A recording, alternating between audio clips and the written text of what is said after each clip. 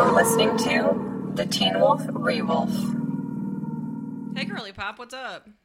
You know what? I am tired. How are you? It's Thursday night. It is Thursday. I got a summer Friday tomorrow. I do not. No. But you know what? I could start having a glass of wine at like 2 in the afternoon. Be summer Friday-ish. Yes. Just while still Adjacent. at work. The way that, like, working from home makes me a more efficient worker, but also just a banana bread person is crazy. Yeah. My, like, eating habits are just so insane. Yeah. My like day-to-day processes of like carrying my laptop around the apartment and only to do work laying fully supine on the couch. But I've gotten into my like weird little routines now. Yeah. I need them. Well, it's funny because I was in the office for a while before the Delta variant struck. Please get vaccinated and wear your masks. And now that I'm back out, I'm like, wow, the office sucks. I never want to go back. It was fun for socializing purposes for like a minute. Yeah, and then you realize that I don't want to have to talk to other people. My coworkers are also normies, and by that I mean they think it's weird I have a Teen Wolf podcast, but listen. I was telling some of my coworkers about the Teen Wolf podcast, and I said verbatim, it is a podcast about MTV's Teen Wolf. And then I said a few other things after that, and my boss goes, Julia, what's your podcast about? You want me to... Like, I don't know. I was at a work function. Like, I had to meet with clients. And my boss was like, Christian needs to leave to go record her Teen Wolf podcast. And they were like, what? And then I had to explain to a bunch of finance professionals the podcast, which I am very proud of the work we do. I love doing it. Love doing it. But, you know, when you... Normies, right? And they were like, that's... so fun. And I explained it in the most professional, like, pretentious way possible. Critical analysis. I was like, I'm actually a TV critic.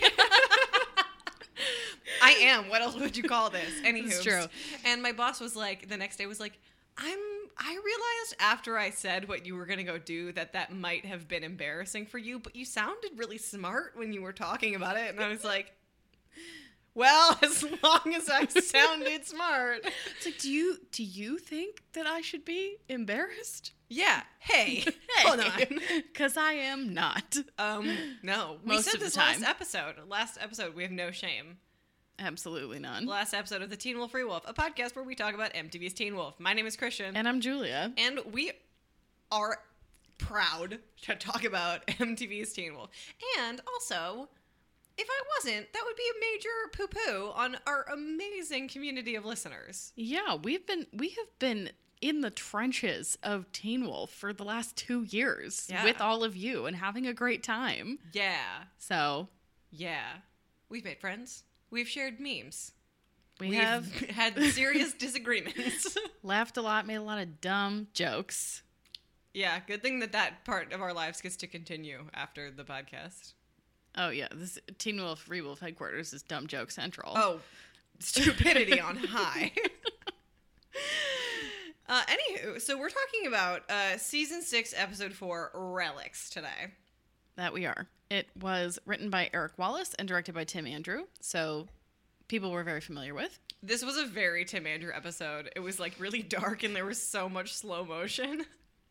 He was trying to make a point. He was trying to emphasize...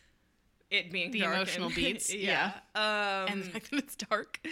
I will say, this is the first episode that's kind of bored me. The stakes felt a little low because you can just foresee the ending. Like, you just know from the beginning that everyone's going to be gone, and you're like, okay. So that kind of made the B plots a little bit more interesting, which happens. That happens in every show. But I was like, given the, like... kind of high we were riding on the first 3 episodes, I was like, okay. It's funny because I feel like screen time wise and like pacing wise, everything is divided up pretty well, but there's no real sense of urgency, which is necessary.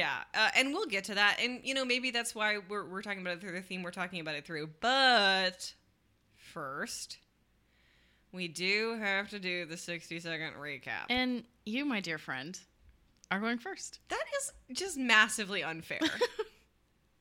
Not because it's not my turn, just because I just don't want to do it. Well, you know what? you get a summer Friday tomorrow. So Oh, that's fair. You're right. it works out. Uh-huh. And because you're never ready, I'm just not even going to ask.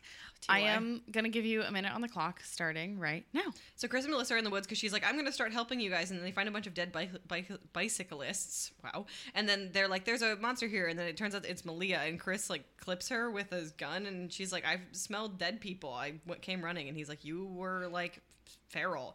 Anyway, she pulls the bullet out of her arm herself, which is badass. Hayden tells Gwen that she's going to follow her on school all day until they figure out until they can figure out how to track the lightning, and they figure out how to track it. And then Lydia explains relics, and she's like, people are leaving stuff behind. That's how we can bring Styles back. Anyway, Mason and Liam fight about what to do about the lacrosse players who all saw the wild hunt, and then they plan to bring everybody to the Argent's bunker. The sheriff tells Lydia that he found an old baseball bat and yelled the name Styles.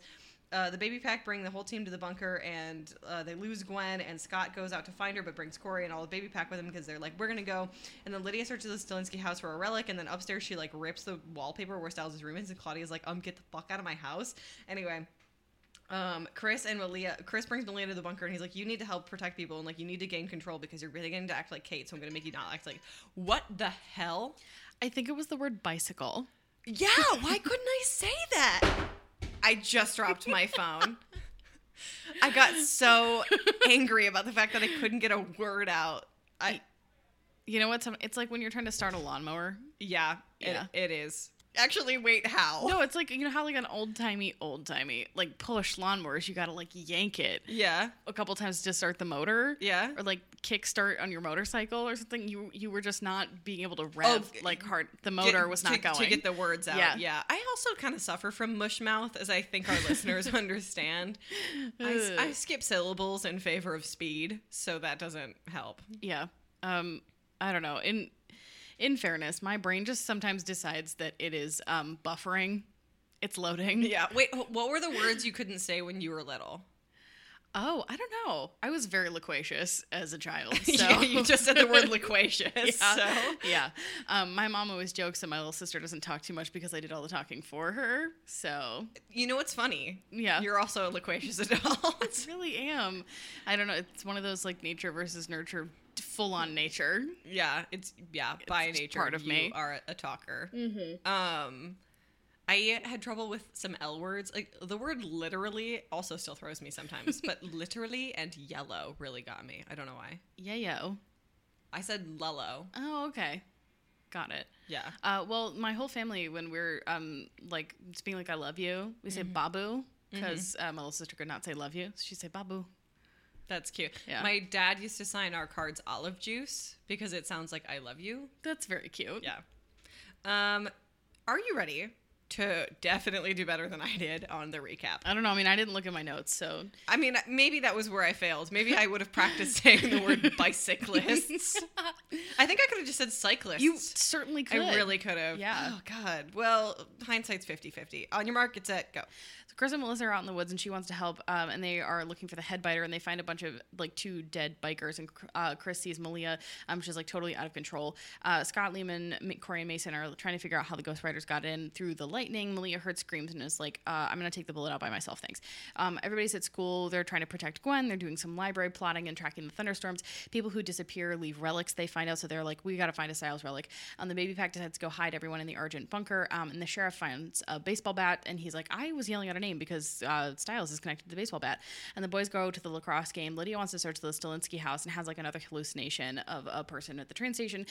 Claudia stops her from peeling back the wallpaper on Styles' room. Chris wants to help Malia like chill out. Gwen wants to be taken. The boys have to play lacrosse for some reason to save the players. Natalie and Lydia talk about Claudia because something seems kind of off. There's a good little lacrosse game. Sydney and Brett's sister Lori are there. People start to panic in the bunker, and Malia calms them down, but not before she realizes that someone is missing. Oh, you are done, my friend. That really did not feel like a minute. No, I thought I was hoofing it. Yeah. Mispronunciations aside. Well, it didn't feel like a minute for either of us, but we still should probably wrap up the rest of the episode. Do you want to tell us what happened? Yeah, okay, so basically the Wild Hunt shows up and starts grabbing people, including some people in the stands who we didn't know saw them at the party, or maybe they were there. Mason figures out that the reason that the Ghost Hunters left at the last party is because Paris showed up and he's a hellhound, so they think that maybe he'll be able to scare them away again, which kind of works, but it also kind of doesn't. And one of the lacrosse kids decides that he's going to leave the bunker, which leaves it open and vulnerable to the Ghost Riders, and Malia and Chris, like, give it their best, but they are seriously hurt, and all of the kids are disappeared. Lydia and her mom go to ask Melissa to look at Claudia's medical records, and they find that she's never had a pregnancy, but her frontotemporal dementia is still listed on her medical records. And Scott's like, you know what, maybe Styles doesn't exist. We're just going to look for someone else. We're going to try to figure out what to do with all these people. Liam feels super, super guilty. And then he gets made lacrosse captain, which I'm sure makes him feel even guiltier and weirder. Yep. And then he's like, I'm going to catch one of these. And the baby pack is like, we're with you. And they slow-mo walk past Styles' Jeep. That slow-mo walk was so lame. Tim, I know you love the slow-mo. And sometimes I think it's really effective. But that was cheesy as hell. They are really trying so hard to establish the baby pack for the future, because Scott's gonna graduate, and I don't know what they thought Teen Wolf was gonna look like. Yeah, but I don't need the slow-mo. No. So it felt like bad superhero movie, and like we know we compare superhero to movies to Teen Wolf all the time, literally all the time. Yes, sometimes more successfully than others. Yeah. I'm not examining my failures here. But anyway, we're going to be talking about this episode through the theme of futility. Kind of seems like nobody gets anything done. This episode is frustrating to watch in that way because, like I said, you know the end game. It's not all that interesting to watch it play out. Yeah, I think to your point, the other plots are way more interesting at this point. Like, we want to know what's going on with Claudia. She seems super fishy. Lydia seems to be the only one who's really interested in getting Styles back, which makes sense because we're dealing with kind of like the ramifications of Corey exposing everybody in that house to the Ghost Riders. COVID super spreader. It was an event. Yeah. And everybody is doing what they can in this situation. Scott is like really a person who wants to save everyone, but it kind of feels like they would have accomplished more if they had just concentrated their efforts on like the Ghost Riders themselves rather than protecting all of those people. I don't know. Where would you like to start? You know, I think I want to start with the baby pack. Let's do it. Also Scott by extension, because he's sort of, it's, you know, funny because when Styles isn't around, the other members of the big pack will just sort of do whatever, like, be on their own. And so Scott really is like, look at my babies, and like is trailing. He's like a mama duck. My children. Yeah. It's interesting. You know, I think the big sort of conflict there is that Mason and Liam can't agree on how they're supposed to best protect the lacrosse players. You know, I do appreciate that everyone seems forgiven on the exposing the party to the Ghost Riders. That would have been a really boring season 5 type of plot line to try to drag out. But it's interesting to me that there is a little bit of my way or the highway type of debacle between Mason and Liam, which is something that we have not seen yet, right? Yeah, not really. They are typically very much in sync. And I think that a lot of this is just a continuation of Liam's real feeling that once Scott leaves, he will be the alpha, and he wants to be taken seriously. Yeah, totally. And, you know, given the fact that Liam's main observations of Scott have now been through season 5, where him and Styles were at odds, and now this, where there's no Styles around, he doesn't really sort of see how the 1-2 command kind of functions in a pack. Like, how important it is to check each other. And when you are operating on the idea that your idea is the best, it's the only way, or, like, that's going to be the most successful way, that often leads to futility. You don't have a plan B. I think we talked about this in the last episode, that there's no fault, like there's no plan guy, there's no like alternate situations. And when your only strategy, when you only have one strategy you're pursuing, yeah, that's probably pretty futile, because you are not taking into account that that could be a failure, which it is. Yeah. Ultimately. It's interesting to me because we've discussed whether Mason is supposed to be the second generation Styles or Lydia. And I think this is an interesting combination of him being both, because he's so interested in the way that you can like track thunderstorms and like the lightning strikes, and we can use this science to our advantage. And he like has the plans. He's the one kind of figuring things out on the fly, but he really lacks Styles's capability to consider all scenarios, which doesn't really make him that much of a help to Liam. Well, no, I think the issue is that they, like I said, aren't really working together, and he's also like new at this. Styles wasn't really that good at making plans in season 1. That's true. It's just interesting to see the way that these like pack dynamics are evolving, especially because it's we have had to specifically call them out as baby pack and big pack because they seem to be operating very separately lately. So they're clearly not working collaboratively or seeing how any of that is supposed to work. And they also don't have a lot of input from not necessarily the adults, but like the Dereks and the Peters of the world. That totally has to be a part of it. And, you know, like, I think the most frustrating thing is that they're playing a fool's game in this episode. And as you watch them kind of debate these plans, you're sort of like, don't you see that none of them are going to work? Why would you not try all of them? Like, you have to just start seeing, like, you have to start planning for the worst at all time. And maybe that brings into a little bit of our theme from last episode, arrogance. But it feels like when they're in this, they are at an impasse, which is making them they're both so guilt-ridden about the party. They're both trying so hard to work through this and to step up to what, you know, Scott is, that they can't listen to each other, which again brings forward this feeling of futility. Only my plan will work. We have to do this. And of course, in actuality, if they had done both, it might have worked better. I don't actually know if the lightning rod would have done all that much, but like... Yeah, who's to say?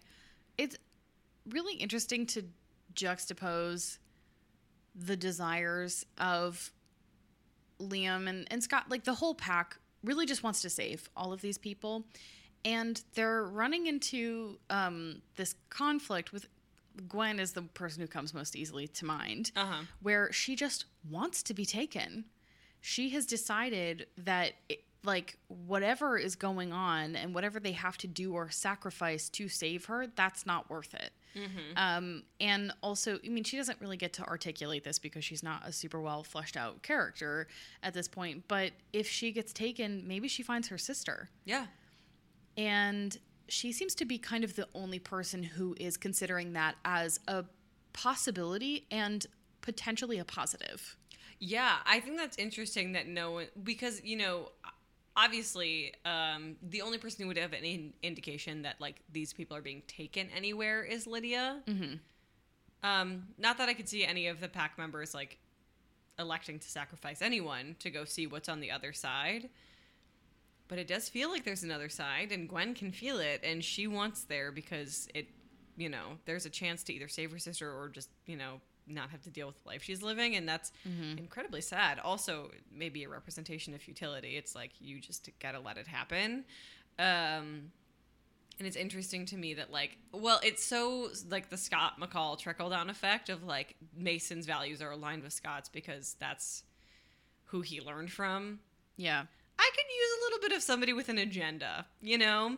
I loved when, like, somebody was helping the pack because they had something else in mind. We haven't really had that in a while. I mean, like, Theo, but not really, you know? I miss Pater. I mean, miss him.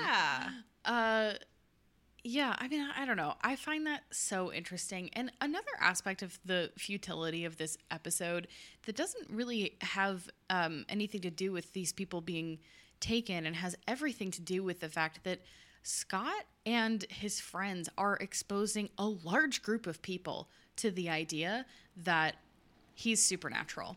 Yeah. And there are werewolves in Beacon Hills. Even if they don't know the specifics, they know that something weird is going on. Well, I thought it was fascinating that Liam's first attempt to get people in the bunker was telling them the truth. Mm-hmm. I will say that does feel slightly like they should have talked about it first, you know? Yeah, well, they have been so careful in the past about who do you let into the inner sanctum, not for the consideration of their own safety, but for the safety of other people. Yes. And in this particular scenario, I get why Liam maybe feels that it is appropriate to kind of break that little barrier, because these people are in danger.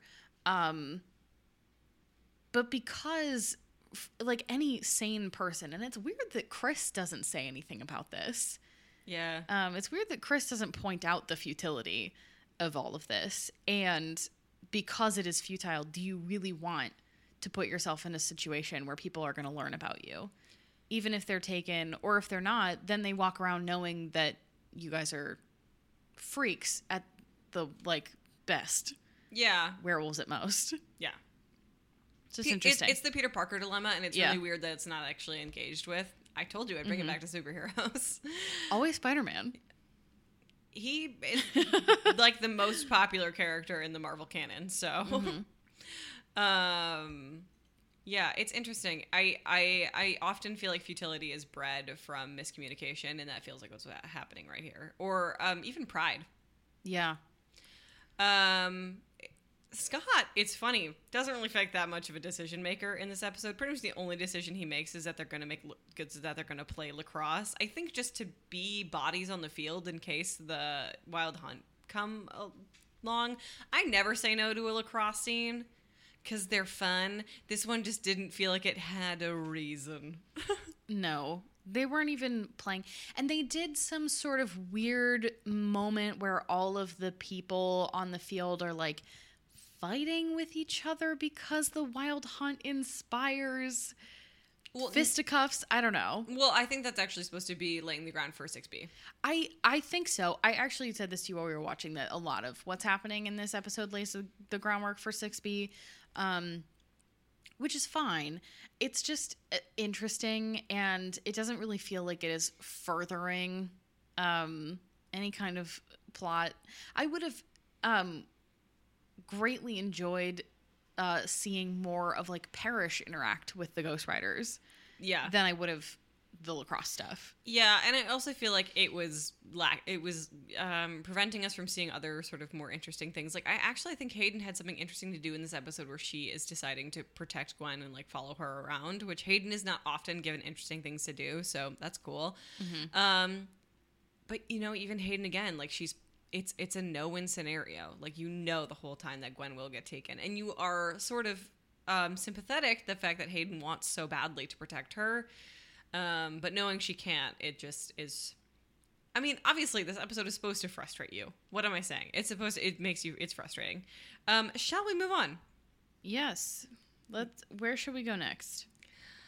I want to talk about Chris and Malia. An unlikely pair if I've ever heard one, but they should... I loved it. It was so interesting. The man needs a daughter. The man does need a daughter. Oh, that's fucking sad. It is sad, but I do like that they have given Chris the opportunity to interact with the other younger female characters on this show, because he is such a good dad, and also I think is still really working towards like redemption. Because there was a time when he really wasn't a very good dad, and he lost his daughter. Like, he's just going to spend the rest of his life trying to get through that and making up for it. So not to be a huge bummer, but it is nice to see him. No, it totally is, and I think that's why, you know, we saw him interact with Lydia in the last season. I think the writers are playing to the strengths a little bit of the actor in that place where, like, you know, that is something that really sort of comes across in the way that J.R. Bourne kind of carries his character. And of course, that's interesting to watch. I I also liked seeing a little bit more flirty flirt with Melissa and Chris. They're dating. They're so dating. Oh, I love it. Dating. Also, having them date in season 6 after we've lost Allison, and like Allison and Scott hadn't been together at the time that she was lost, is like if they had gotten together at some point in season 4, it would have been like, ew. But like because it's great. Yeah. But Chris and Malia, I think that Malia is sort of decided that she's not getting better in a type of way. And I think that Chris has been like, I've lost this battle before. I've lost this battle before with Kate. I can't lose it again. You have to do something about regaining your humanity. It's weird because he's basically trying to redo what Stiles did. And I think it's because Chris understands fundamentally that like loss of control has nothing to do with being supernatural. And it took him a long time to learn that, to start understanding that what Kate went through was like a complete like inability to process like emotion and like empathy and stuff. And it doesn't actually have to do with your, natural tendencies. Yeah. And I think it's really interesting that like Malia is like, I'm a coyote, so that's what I do. And he's like, no, you don't have to be. I think it's so interesting to bring up Kate. One, clearly she's still out there. Oh yeah. Somewhere. Kate alive, confirmed. And obviously to Chris, it is like futile, meaningless. He will get nothing out of trying to bring Kate back to her humanity in literally any way, because it was gone even before she became a Nawal. Yes. And so it's so interesting because I don't think that I would have sat there and made the connection between the two of them. But that's what's cool about having her interact with Chris, because he is like uniquely primed to see that happening in her. Yeah. And also to not blame her and putting the spin on it where he's like, it's my responsibility to tell you this. Because I don't think it's futile. Yeah. I don't think what you're doing. I think you have the capacity. Yeah. Yeah, and I think that's interesting because he has decided that obviously you can't bring Kate back. He tried to make Kate a justifiable person in his life. And now he's looking at somebody who he thinks he can bring back from a ledge he sees them standing on. And Malia sort of thinks that is futile. Mm-hmm.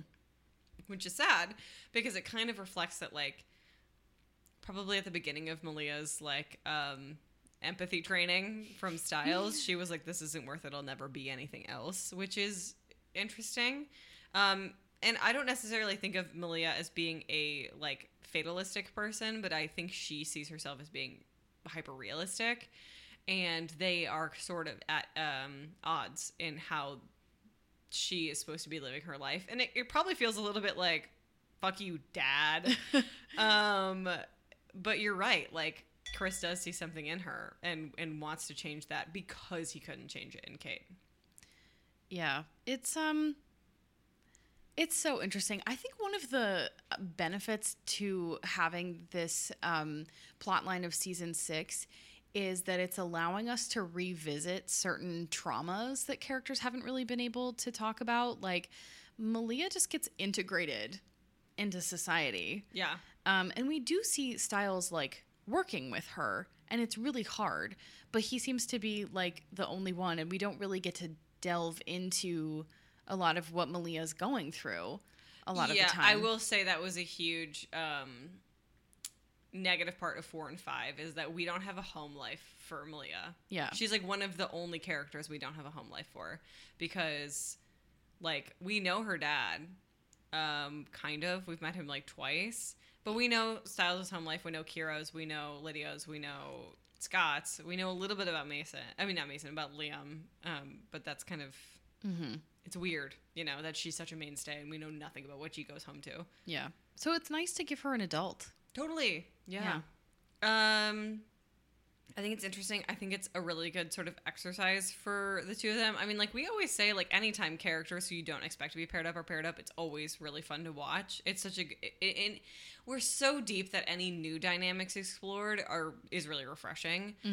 So that was interesting to me. I also, like I said, love the Melissa Chris aspect. She's trying so hard to be. She's like, I'm gonna be a part of this, but like, I a little think that is.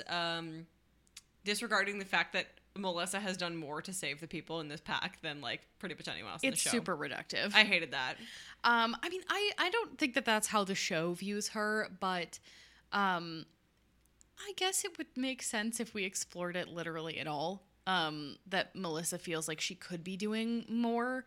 But like Melissa has seen berserkers. Like she has saved people from dying over and over and over again. We can just name people. Danny, like Lydia. She has saved so many people. Yeah. But you know, I think she sees how physically involved other people are, and she wants to help. Or maybe we can just attribute it to she just has a real big crush on Daddy Argent. Me too. But I also say it's probably the futility of trying to prevent the saving she has to do later.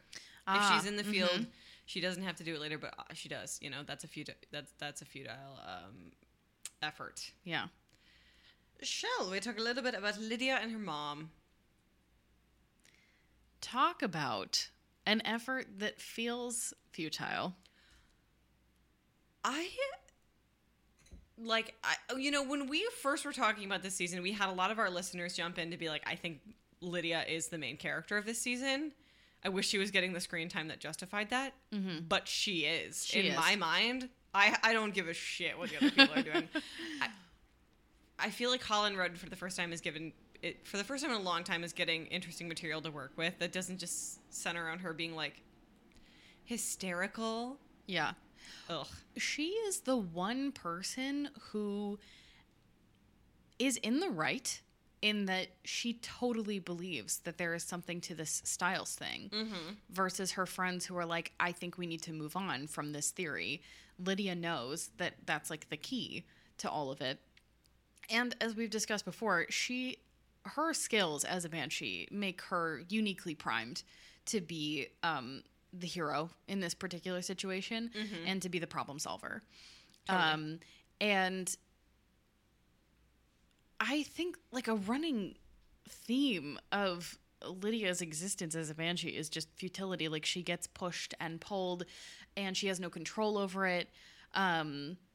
Like inevitably she ends up where the bodies are, or stuff like that. I have to say that the thing that really flips that on its head this season is that her efforts are not futile, and everybody else is assigning that like category to her. Yeah, and it sucks to have people tell you that the work you've done is not useful to them, which it totally is. And I say this, I think I've said this before on the podcast.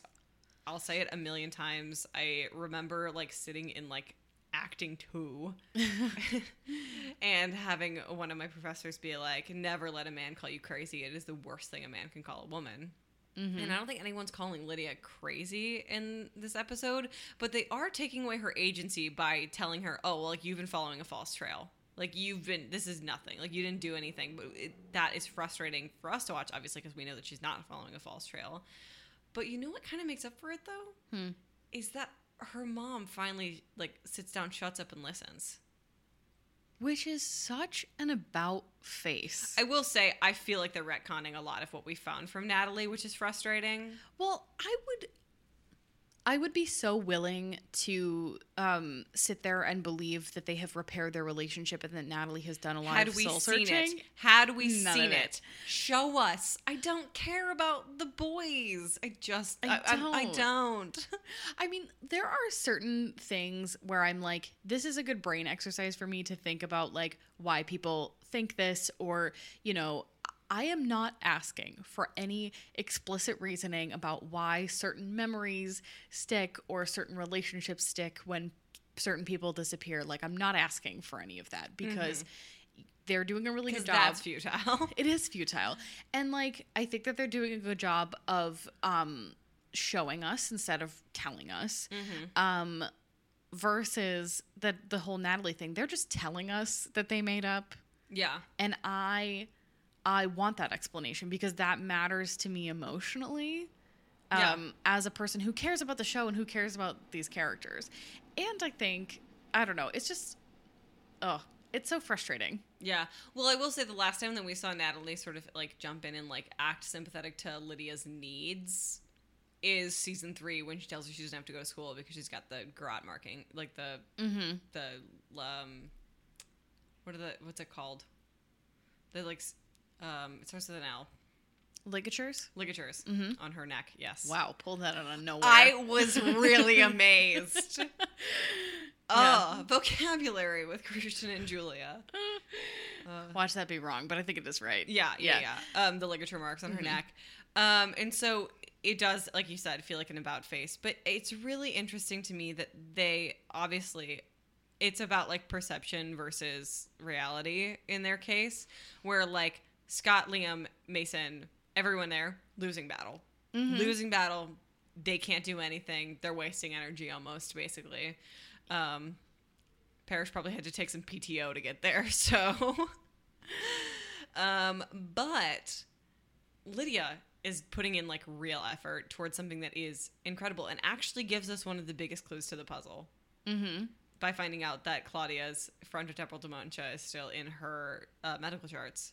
And of course, the birth wouldn't be there because they risked all records, like all of Styles is gone, so that wouldn't be there anyway. But you can't get rid of a diagnosis that had nothing to do with him.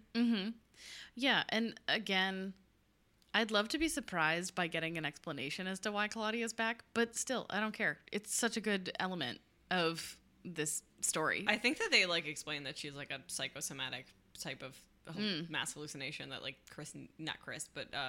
Sheriff needed her there so badly that she came. Interesting. Yeah.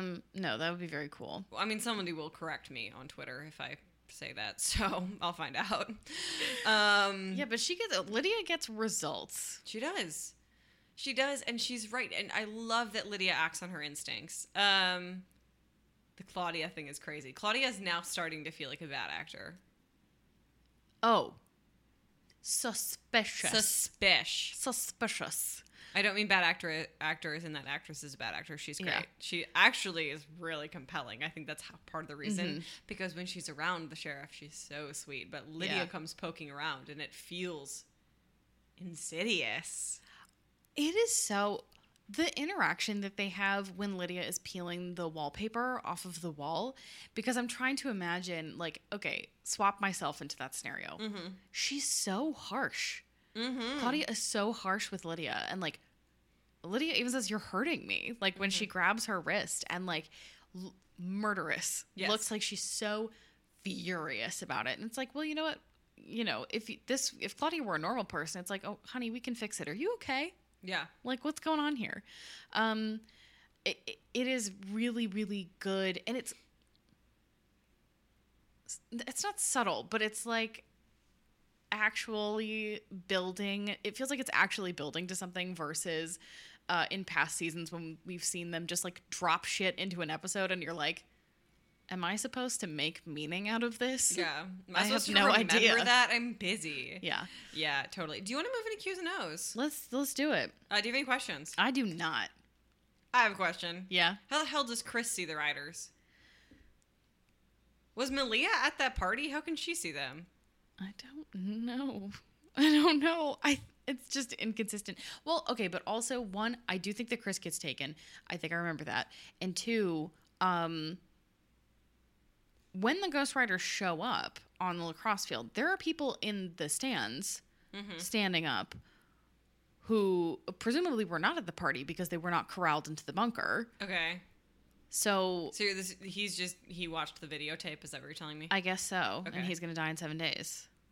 Ring bonus? I guess so. We both love the ring. We do. Okay, that was my only question. But hey, you know what's banana bread? You had a question. And you didn't. Yeah, I felt like this is pretty straightforward. Yeah. Do you have any O's? Yeah. Okay, we didn't talk about this really at all, but there's like a really... At the beginning of this episode, there are 2 cyclists who are First of all, it makes no goddamn sense because it's 2 a.m. and they died a minute ago because that girl was still alive. Timeline-wise, that doesn't make any sense to me. But it is so unbelievably funny because instead of just taking their helmets off, he bit through their helmets to bite into their brain.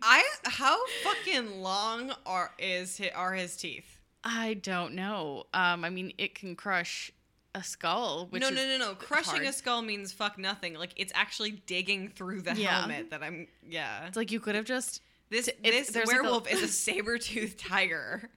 Like, there's a little plastic clasp. It takes nothing. You could even rip it off. Yeah. It means nothing. It's just so funny. It's so stupid. It actually reminds me of the little part in Enchanted when they throw the poison apple over the bridge and it lands on a biker's helmet. Starts burning through his helmet. Yeah, that just seemed really dumb. Enchanted bonus app? I love that movie. I know you love that movie. I love that movie so much. I really... sorry. There's one when Hayden is talking to Gwen and she's like, I'm going to follow you everywhere. And then Gwen's like, I'm going to the bathroom. And Hayden's like, I'll wait out here. That's weird. Girls just go in the bathroom with him. Yeah. with her. Is it a single stall? Okay, maybe. But no, it just looked like a regular ladies' room. Girlies be going to the bathroom together. Yeah, it's one of the great mysteries of life for men. It's where we chat. It's where we practice witchcraft. We deliberate and then we plot. Yes, it's where all of our secret government meetings are held. Exactly. In the ladies' bathroom. We peel off our skin suits and reveal aliens. So, and then randomly, at the lacrosse game, Sydney is there with Brett's sister Lori. Hey, Lori. I like to think that they're dating. They're dating. They're totally dating. They're gay for each There's other. And absolutely they're dating. no like female queer rep in the show other than that one bisexual girl whose girlfriend got killed. Yeah. Teen Wolf, we're so progressive. Nary a single lesbian. Nary a Willowbow. Yeah. So yeah, they're dating. We're bringing the representation to the table. Headcanon. Sydney and Lori are dating. Cool. What do you have any observations you'd like to share with the class? Fucking baller that Malia just pulls that bullet out. She's so recently we had this big conversation with a couple of our friends who are watching Teen Wolf for the first time because we're menaces and obviously our influence proliferates, and they were all talking what characters of Teen Wolf we would what roles we would fill within the friend group, and they told me I was Malia, and when she pulled that bullet out I was like, that was the biggest compliment anybody could have ever given me. I think it's just because I wear a lot of denim shorts. Not a lot of people can pull those off with such confidence, so. Are you telling me I am overconfident? No, I'm saying that you look great in denim shorts and you wear them like you know that you are looking great in denim shorts. Thank you. It's the fake tan and the squats. Helps. Yeah, anything helps. Yeah. Amazing that they didn't just have Malia do that from the get-go. Yeah. Oh my god, yeah. Melissa's trying so hard. No, because I kind of like that Melissa, it's futile that Melissa can't get the bullet out. I love that Malia's like, I'll do it myself. Eat shit. And also that Chris is really trying to help her by giving her something to claw onto. Wait, I do have a question, but it's for you. Yeah. If you left a relic behind, what do you think it would be?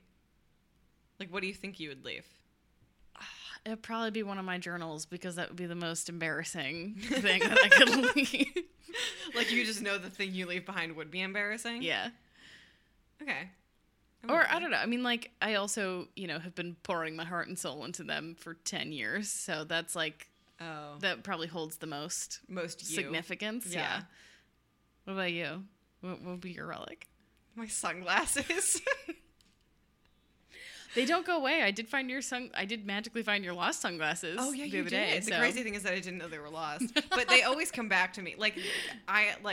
It's that shape and the mirrored lenses. Mm-hmm. I have had a million pairs. I'm never giving them up. Yeah, my sunglasses. Also, inside at night, I'm wearing them. Okay, observations. My second observation is that we kept on talking about how low the stakes were because we knew the end game of this episode. And obviously, I think survivor's guilt is a really interesting emotion to play up, especially for Liam. Because that grief is even more impacted by the captaincy. But I really, really think if they had saved one person, it would have hit more. Yeah. I think losing everybody, it's like, okay, well, we knew that was going to happen. We could only save one is a far more interesting stake. I agree. Yeah. What else? Oh, I really liked the vest that Mason was wearing. Mason is very stylish. It was like a chunky knit vest. Dude, everybody was looking really good. Oh, Liam looked great in his little Henley. Green, buttoned all the way up. His hair looks excellent this season. Yeah, Teen Wolf gets better when they start letting the male actors grow their hair out. Except for Taylor Posey, when they cut his hair, it looked better. Yeah. Yeah. But also, I think part of it is just that, now Dylan Sprayberry looks older. He looked like a little baby in the first season but he was in. So. He looks like a grownish man person. He looks slightly older, yes, yeah. totally. Yeah, I liked the costuming in this episode. Too dark, too much slow-mo. Stakes low. Yeah, I think that wraps it up, though. I think so. Well, I would like to hear our pack stats. Yeah, we had 5 eyes, a lot of roaring. A lot of roaring. Going on. Everybody was just yelling at the Ghost Riders like that was going to help. Hayden, to her credit, decides to go after one of them. So does Liam. Knocks him off his horse. No shirts. There's an Apple ad, which I wasn't going to count, but then... Who has an Apple product? Mason had a Mac in the library. Cool. And there was something else about it that I was like, I'm just going to ignore it because I think it's just a laptop. But then there was something else that I was like, oh no, I have to write that down. Mm-hmm. Can't remember why. And then anytime that you see the kids in lacrosse gear, it's Nike. Yeah. I feel like it used to be Adidas. Was the first couple seasons Adidas? You might be thinking of the University of Michigan. Oh, you're right. I totally forgot. Wow. Yeah. For context, the University of Michigan for our first 2 years at college all of the Michigan gear was made by Adidas, and then by our last year it was Nike. It was a big deal. It was a big deal, yeah. Yeah. Yeah, but no sirens. Oh, yeah. It's been a while. Not knock wood. Yeah. Not inviting them. Well, actually, I had a bunch of sirens going during my meetings today, and I kept having to go on mute because people were like, is everything okay? And I'm like, yeah, I just live by a fire station. That every day of my life. Which I actually, the sirens don't bother me at all. No, but it's like, as soon as you have to speak, yeah, you open your mouth and the sirens start going. Yeah. Or people start yelling outside the window. I love living in Chicago. It's great. Do you have an outfit of the week? Chris, totally. I just love seeing him. And he's trying really hard to be a good dude. He has been a good dude for so long, and he's just continuing to prove He's just really committed. He's committed to being a good... Where's Isaac? What did you do with him? Isaac graduated early from French school. Yeah. And he's in college. And he's doing great. French school actually ends slightly earlier than... Well, then he didn't graduate early. He's just in college. Yeah. I think they only do 3 years of university, too. He is eating a lot of bread. Okay. I would assume. Oh. Maybe he's not even living in France. Maybe he and Jackson found each other. Living in London? Hanging out. American Werewolves in London. Yeah. Yep. I think that concludes our discussion. If you like this episode, you guys... We're back to bicyclists. If you like this episode, you guys can follow us on Twitter at TeenWolf_Realwolf, which is also our Instagram handle. You can follow us on Tumblr at Teen Wolf Realwolf, and our Facebook group is Teen Wolf Realwolf Podcast. If you really liked this episode, you can leave us a review on iTunes. If you leave us 5 stars and a review, we'll do some commentary about it on the podcast and give you a shout out on Twitter if you leave your Twitter handle. If you really, really liked this podcast, you guys can buy us a coffee, ko-fi.com/Teen Wolf Realwolf. You can also buy our stickers on Redbubble. I've got a couple on my laptop, and people are like, what does that mean? And then I have to explain it. Anyway, it's really fun, though. Great conversation starter. We do that quite a lot, apparently. Truly. Anywho, other than that, I've been Christian. And I've been Julia. And we hope you guys have a woof of a week. Woo!